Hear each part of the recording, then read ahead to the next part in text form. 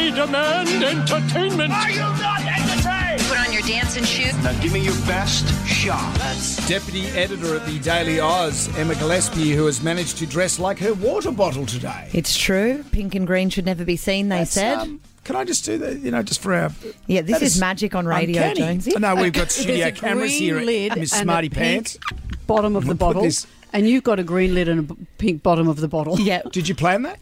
No, I didn't plan it, but it does happen more often than I'd like to admit. I tend to dress in bright colours. It's a lot of water. 1 litre to be precise. Wow. Maybe 2. Maybe you should be bringing a commode in to sit in.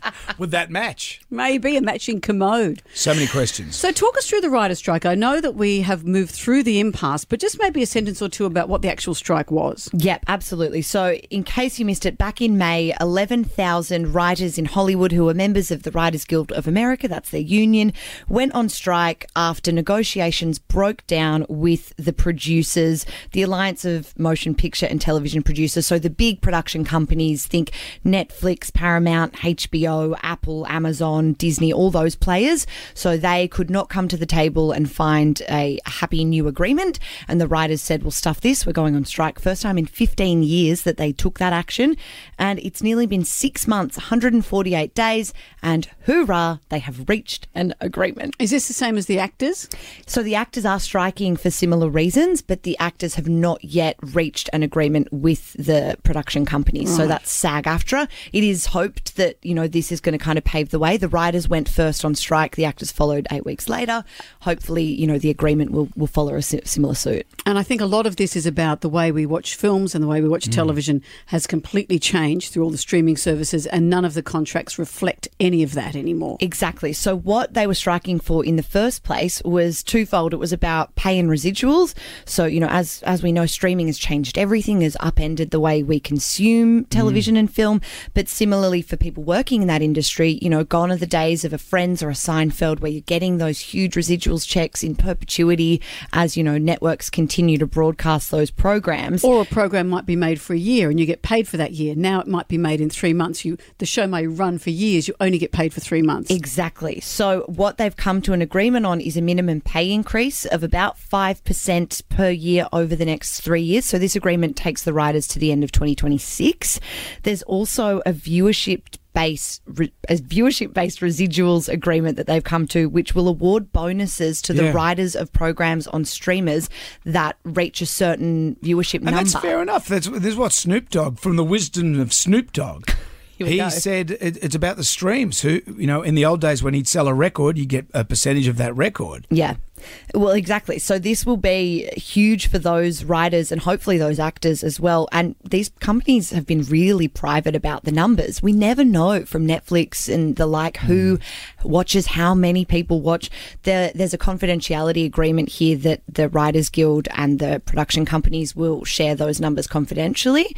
But, maybe someone will start leaking it. Right, okay. And what does this mean that they've moved through the impasse? What sort of shows are going to start to come back? So the first shows that we're going to see back are the late shows. So the Jimmys, the Johns, the Stephen Colberts, those guys, they've already started to come back. We started first back with John Oliver tonight, and he had a huge opening monologue where he said how frustrated he'd been over the course of the last 148 days, but how happy he was that the writers got a fair deal. And it is worth flagging, writers are really saying that this is a great deal. They haven't agreed on it formally yet. That will be this week that they vote on that. But, it would be shocking if they didn't come to the table and say, yep, we're here for it, because they got what they wanted in terms of artificial intelligence. So that was the other big part of the negotiations breaking down in the first place, is that studios wanted all this say over AI. Writers said, we don't want to lose our jobs to artificial intelligence.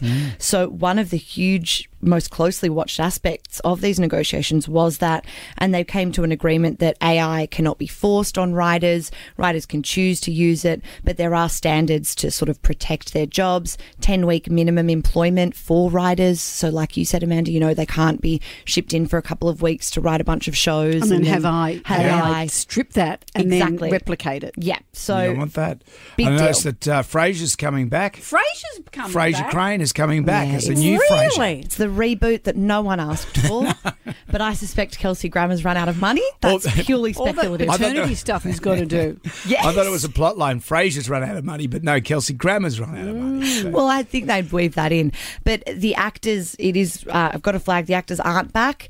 They're still negotiating, but hopefully they'll be back on set soon. So, yeah, the shows that you love are not yet, back fully in action. But the late shows will probably get a lot of reality TV in the next 6 to 12 Which is what months. happened. That reality TV started when the writers went on strike 15 years ago. Imagine all those actors saying, how many weeks have I got? How many weeks have I got to lose all this weight that I've put on after the last 6 months? Exactly.